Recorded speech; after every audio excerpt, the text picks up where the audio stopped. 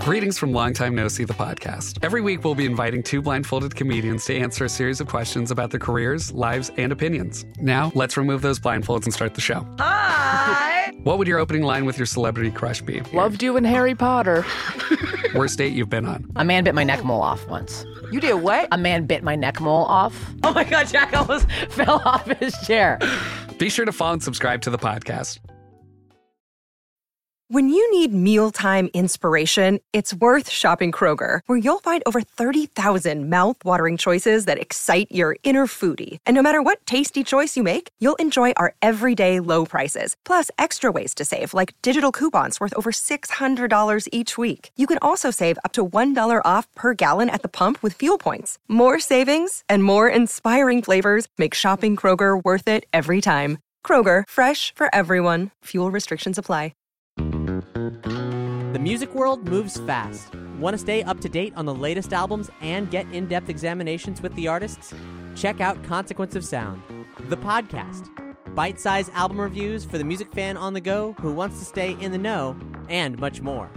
Subscribe to the series on iTunes or your favorite podcast provider, and let the writers of Consequence of Sound steer you right. Check it out at consequenceofsound.net/COS podcast.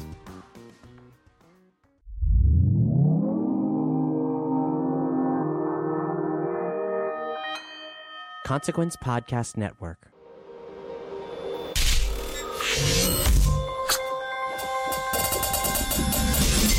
Hey, welcome to another edition of Kyle Meredith With. It's an audio interview series presented by WFPK Independent Louisville at WFPK.org. Consequence of Sound and the Consequence Podcast Network. Before we get started, be sure to hit the subscribe button wherever you're listening from right now, wherever you get your favorite podcasts from. We put out interviews every Monday, Wednesday, and Friday at Consequence of Sound. Would love to keep you up to date, whether that's on YouTube, on Spotify, iTunes, Apple Podcasts, and so many other places. I'm Kyle Meredith. Today, my guest is Bruce Hornsby. Bruce is back with a brand new record called Absolute Zero. He's teamed up with a whole lot of magical musicians on this one, including Y Music, Justin Vernon of Bon Iver, The Staves, and even grabbed some lyrics from Robert Hunter, the Grateful Dead lyricist. We're going to talk about all of that. A lot of this record comes from his work with Spike Lee. If you didn't know it, he scores a lot of Spike Lee projects. And he's taken that type of work and he's made that into a really big album. So we get to hear about that as well, and even how some of the songs beyond that share some roots with classic R&B. It's quite the honor to talk to him. Kyle Meredith with Bruce Hornsby. Hey, Kyle, how's it going? Thanks for this, man. It's an honor to talk to you. Well, okay. I don't know why, but it's nice of you to say that. Your word is your name is a two-syllable word in our house, because when my twin sons were growing up, they had a friend named Kyle, but they called him Kyle. Uh-huh. Everybody, ever since that we've known named Kyle, we called them Kyle. They used to collect Pokemon cards, and whenever they'd get one that they thought Kyle didn't have, they'd look at each other and just go, Kyle, Kyle, Kyle. See, now sort of rubbing it in between the two of them, rubbing it in that they thought they had one that Kyle didn't have. So there you are. There I am. You're Kyle to our family. I actually like that a little bit better than growing up in the country where it was Kyle was more like cow. You know, it was cow. So yeah, cow. Yeah, cow. Yeah. Most people around where I live here would say cow. Yeah. And that's probably how I would say it if I didn't have these two knuckleheads who said Kyle. Well, dude, congratulations on Absolute Zero. It's a fun and adventurous listen through this whole thing, snaking around all the sounds. I'm glad you find it to be fun. As my records go, it tends to be a much more serious record than my usual, where we're writing songs like Rehab Reunion, the title song from our last record, or What the Hell Happened to Me. I tend to go for the comedic or the attempted comedic move through the years, but this time less so. But I've heard this a little bit before on Absolute Zero, so okay, fun it is. Well, and I should say, and you know, we're going to get into some themes here in a bit, and I know there's some heavier lyrical play here, but I guess that, you know, for the fun, it does come from the music for me, because you know you're using I mean, you've got Y Music on here, and that's a band, Y, or not a band, I don't know what you call them, a collective, I guess, but, they bring a very specific, versatile, certain sound to a thing. And at times it can be playful, I guess. Well, absolutely. It's certainly one of the more playful songs musically is Voyager 1, which is a song about a kid's fascination with space and sort of ruminations on that. But so the groove is sort of upbeat, maybe the most upbeat, that and Fractals on the record. And they're, of course, all over that song. And it's a joyful noise, there's no doubt. So, yes, that is one of the more – that will certainly be on a live playing level one of the more sort of exuberant and sort of extroverted songs that we'll play from this record. And you bring up Voyager 1. Let's go ahead and hit that, too, because, it's now becoming what the press is running with here, the Steve Reich meets Prince line that you threw out, I think, in a press release, which is a really fun way to describe that. But well, I don't know. It just seems appropriate. Years ago, I wrote a song with Robbie Robertson for his second record, Storyville, his second solo record, post-band. The band, he was sort of the lead songwriter of the band, and the sort of seminal Americana group. I guess you could say Americana music comes from the band, if it's possible to say something like that. Anyway, we wrote this song called Go Back to Your Woods, and in the middle of it, I was doing these sort of falsetto bits, singing this B section, and he called it Bad Bruce, and basically sort of likened it to a Prince-esque thing. And so I guess I'm sort of revisiting that many years later on this, mostly in a couple of ad-libs after the second chorus to be totally specific about it. So that's where the Prince thing comes. You could also say it's coming from Stevie Wonder, and I'll tell you why. It's actually a fun story.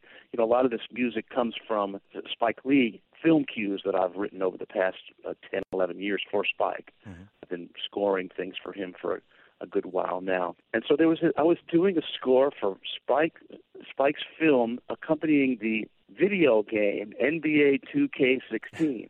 Okay, so I was doing this 2015, and he asked me to do this, and I thought, well, how do I wrap my head around this? This is a very sort of urban, ghetto basketball scene, urban milieu that in which this film is set. And so I'm thinking, well, what am I going to do here? Compose some sort of ersatz hip-hop or rap music, some sort of faux rap?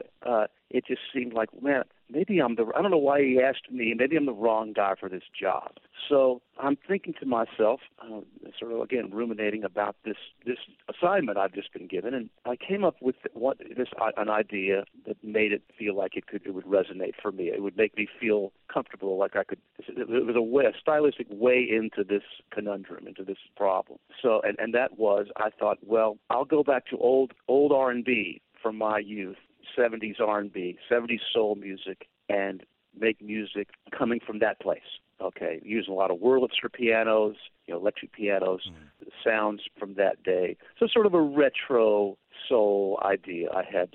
And so I called up my drummer, Sonny Emery, and said, Sonny, I have 10 Stevie Wonder songs. Would you play tracks over those songs? Just give me a drum track over you just play along with these records. And of course, when he was growing up, he was playing along with these records all the time, so it was very natural for him. It's an easy assignment for him. So he gave me I gave him this list of 10 Stevie Wonder songs, and he gave me these tracks. And the first one I heard was his drum track playing along with I Wish. So Voyager 1 is I Wish drum track.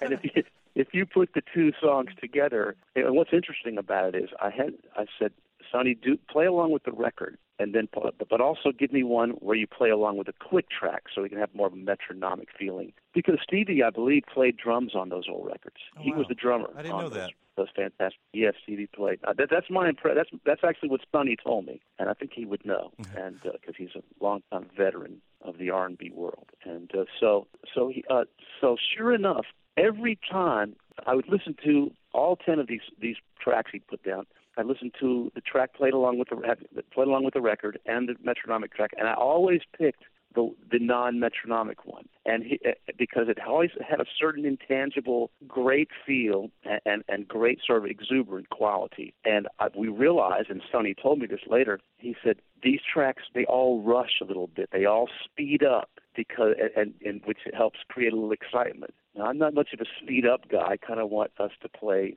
sort of in the groove and in time and maybe lay back a little bit. But in this case, that track that's played along with Stevie's track, which kind of rushes a little bit. And so if somebody plays along with Voyager 1 and is able to sync up the record of I Wish, they'll rush together. So that shows you, that gives you a little window into the process of making this record. Fully 6 or 7 of the songs' origin was film cues. Yeah, and it's interesting because you think of a film cue as as sort of a shorter small thing, or at least I do. They are, yes, right. And so to me, it's like you're taking something and shrinking it, and then you take that shrunken piece and make it big again, but it doesn't look anything like the original piece, I guess. Does that make sense? Well, but it will. You're right. These film cues, over the past 11 years, I've written 230 some different pieces of music for Spike films, ranging from 1 minute long, as you say, short cues, to 4 minutes long, something more extended that plays maybe over the end title, over the end credits, longer piece. So in some cases where I thought, this cue sounds like it needs to be made into a song, but it's only 1 minute and 20 seconds long, I would have to lengthen it, elongate it, just take a section and double it up. And so I would tell my engineer, okay, take this section from 45 seconds to a minute 50 and stick that here and stick that at the end. And so that's how we would do that. Absolute Zero is a perfect example of that. That cue was, maybe 2 minutes long, and it wasn't long enough. And for this song, I was writing over it, and so we did that. So you're absolutely right. Cues are often really short, and so that's my simple-minded solution. Just take a part of it that I think that's a verse and a chorus. That's become a verse and a chorus of a new song, and just double it, just repeat it. You're tied to a lot of people in your career, and I think Spike Lee, at least for me, was the most surprising because I know a lot about your collaboration. That wasn't the one that I knew about, though. That was a fun thing to kind of find out. Well, let's be clear here. I'm Spike's B-team composer. Okay, Terrence Blanchard has been doing his films for 30 plus years, and he did so many of the big films. Malcolm X was a fantastic score. Terrence wrote all the way up until Black Klansman this past year, the vaunted latest film of Spike's. Mm-hmm. And I had a small role in Black Klansman. Spike threw me a bone and asked me to play some silent film music to accompany on an old out-of-tune upright piano to accompany the Klan meeting at the end of the movie. Mm-hmm. And while they're watching the D.W. Griffith sort of classic and very strange, sort of awful movie, right, Birth of a Nation, my music is playing as the accompanying sort of silent film music. And so I did that. But Terrence is his main guy. So I tend to do, some of his indie movies that are way more under the mainstream radar screen than the films Terrence scores. And so I've done such films as Red Hook Summer, The Sweet Blood of Jesus, the aforementioned NBA 2K16 film. And so I did a score for his Old Boy movie that was being a bit of a debacle, but that's a different story. But a lot of that music that I wrote for Old Boy was used in subsequent films like the aforementioned Red Hook and Sweet Blood. And so that's one reason why you may not know this, because my credits are showing up on movies that go into the art cinema houses for a few weeks, mm-hmm, and then go wherever they go, onto Netflix or Amazon, wherever they go. And so that's probably one reason why this would surprise you. I also did, the first one I did for him was an ESPN film that he made called Kobe Doing Work. It was a Kobe Bryant in-game documentary. And I guess that was sort of my audition for Spike.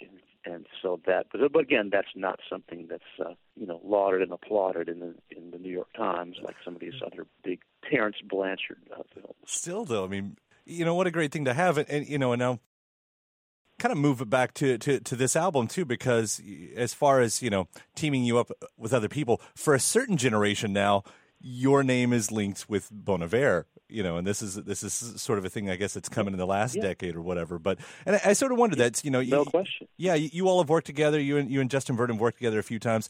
We're working together right now. Like at the moment, or on the new record? No, at the moment, yeah. And so the affair continues, and I do love what you guys do. That's did having Justin a few years ago really championing you and having the War on Drugs talking about you as a big inspiration. When I listen to the music now, there is parts of it that seem like a return to that classic sound, and I sort of wondered if that's what was going on. Like, oh, these new kids are sort of bringing that back up. Let's try that stuff again with them. I don't really get. There's one song on this record that's a very traditional sort of folk song, simple folk song. It's called "Never in This House," and that to me is the one that harks back to an older time. But again, it's not really exactly like that. Maybe some people might say "Take You There." The song I wrote with Robert Hunter, the last song on the record, maybe has a little bit of that old thing, but using Why Music takes it again to that minimalist sort of Steve Reich area that I love, and so it's in that way. And there's a very dissonant atonal middle section that hopefully throws people who are living their white note life. This will take them out of that in a beautiful, challenging way, hopefully.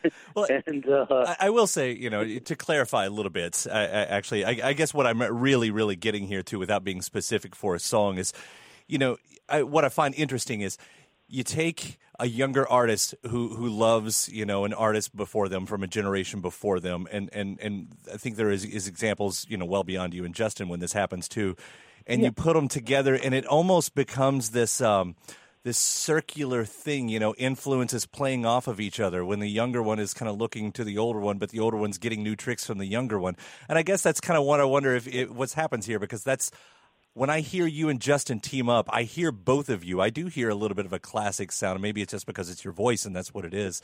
But then I hear the Justin thing creeping in too, and it's just sort of interesting how that circle works. Well, for the record, my voice has really changed a lot. I sound really nothing like I did back then, and I'm really happy about that. I'm not really a big fan of that, of a lot of that old music on a vocal level at all. But no, I think, but yes, I think you're absolutely right. There's a symbiotic relationship there. Where he may be getting something from me, but I'm definitely getting something from him. I think he's just fantastic, and his last record, I always liked what he did, but the last record sent it into a new place for me because it was totally unique. And not that the earlier music wasn't, but this was, I don't know, just a major leap forward. I'm talking about 22 million. So yes, I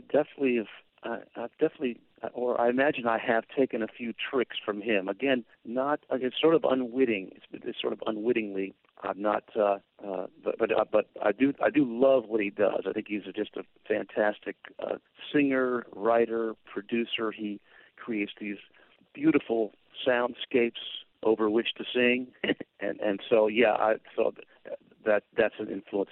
So again, Spike Lee and Justin. That's an interesting combo, but that's really a good bit of the influence here. Again, mostly Spike. I think the music on this record is fairly cinematic sounding, and for a good reason, because they come from my scoring, my scoring world. Yeah. The music that I write for him. So yes, but back to Justin.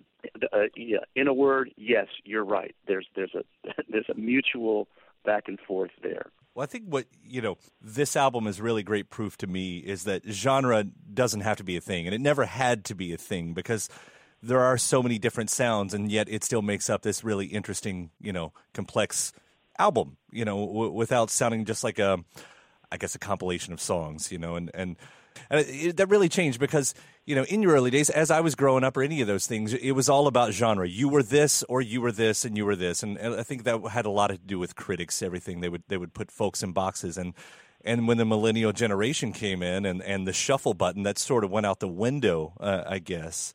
and hearing. Well, let's hope that's right, because it's always been a bit of a millstone around my neck from early on.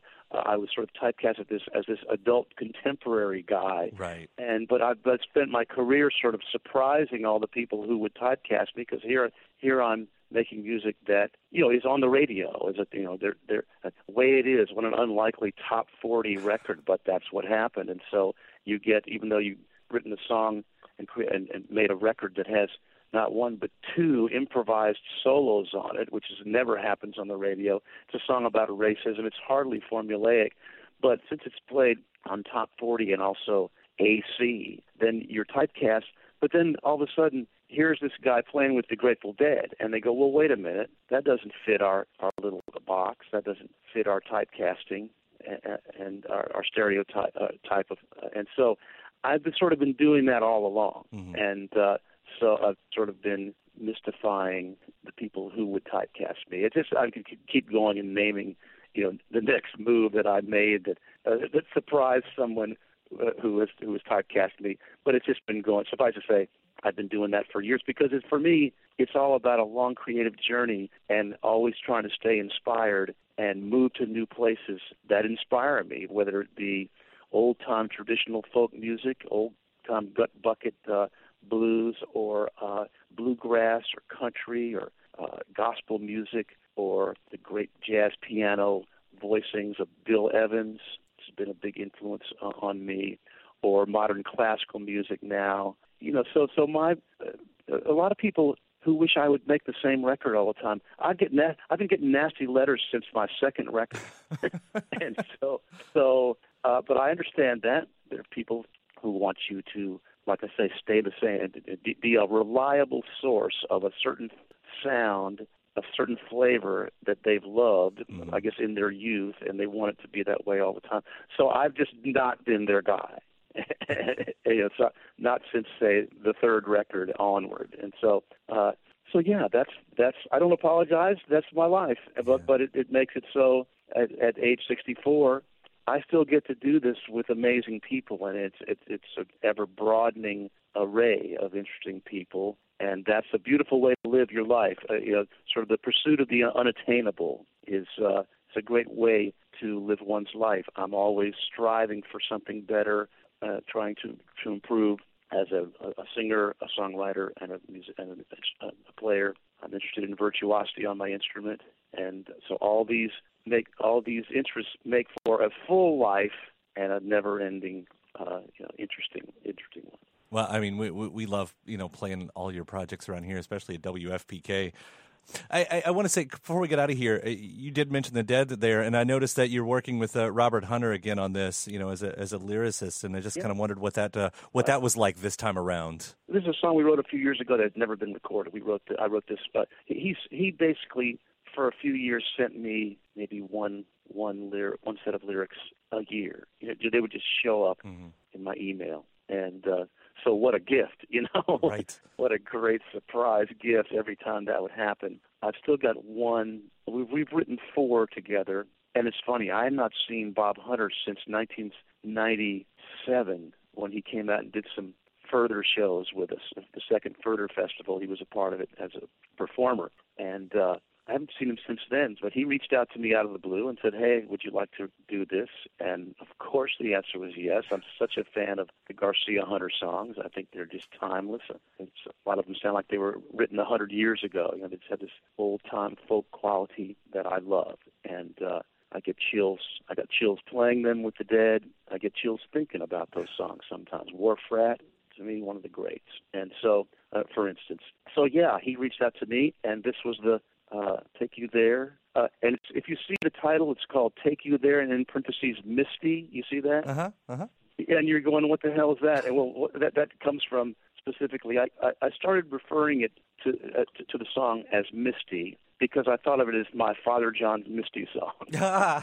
and so it's my the title there is an oblique homage to Father John Misty. Somehow I thought mostly the verses felt like something that he was doing at the time. Yeah. And at the time, meaning a year and a half ago. I played Coachella with Justin, and Father John Misty was on the day before, and I saw him, and I was interested in it anyway. Liked what he does. I like what he does, and so yes, that's where the Appalachian edition Misty comes from. Yeah, I can't wait. I'm not sure what Hunter will think about that. But. I can't wait to go back and re-listen to that song now with that context in mind, because that's we're such huge fans of him too. Just the verses, not the chorus. Yeah. Well, Bruce, thank you so much for talking. I really do love Absolute Zero, and again, we're such big fans of what you do around here. So continue to do that. I don't think you can stop anyway, but I can't wait to hear where the road continues to take you. Well, I appreciate it. I can't really stop doing this. It's the only thing I really know how to do. Yeah. So that's what. But I just like to do it as well. So yeah, it won't stop for better or for worse. But thanks for being interested. It's much appreciated. All right, we'll see you around, and take care. Okay, Kyle. I was waiting for it. I was. You have a good. All right. Didn't want to disappoint you. Thanks a lot, man. See you. All right. Bye. A big thanks to Bruce Hornsby. The record is called Absolute Zero. If you haven't already, please do hit that subscribe button before you get out of here. Again, you can subscribe to us at YouTube, at Spotify, or wherever you get your favorite podcasts from, iTunes, Apple Podcast, Acast, Podchaser. After that, head over to WFPK.org. That's where I do a show every Monday through Thursday from noon to 3 Eastern, where you can also find some bonus episodes of this series over there. ConsequenceOfSound.net. They've got all your music and film news. You can find me at Twitter at Kyle Meredith and Facebook /Kyle Meredith. That's it for another edition. I'm Kyle Meredith. I'll see you next time.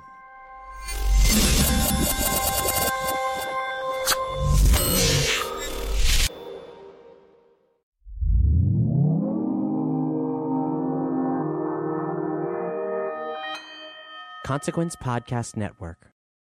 When you need mealtime inspiration, it's worth shopping Kroger, where you'll find over 30,000 mouth-watering choices that excite your inner foodie. And no matter what tasty choice you make, you'll enjoy our everyday low prices, plus extra ways to save, like digital coupons worth over $600 each week. You can also save up to $1 off per gallon at the pump with fuel points. More savings and more inspiring flavors make shopping Kroger worth it every time. Kroger, fresh for everyone. Fuel restrictions apply.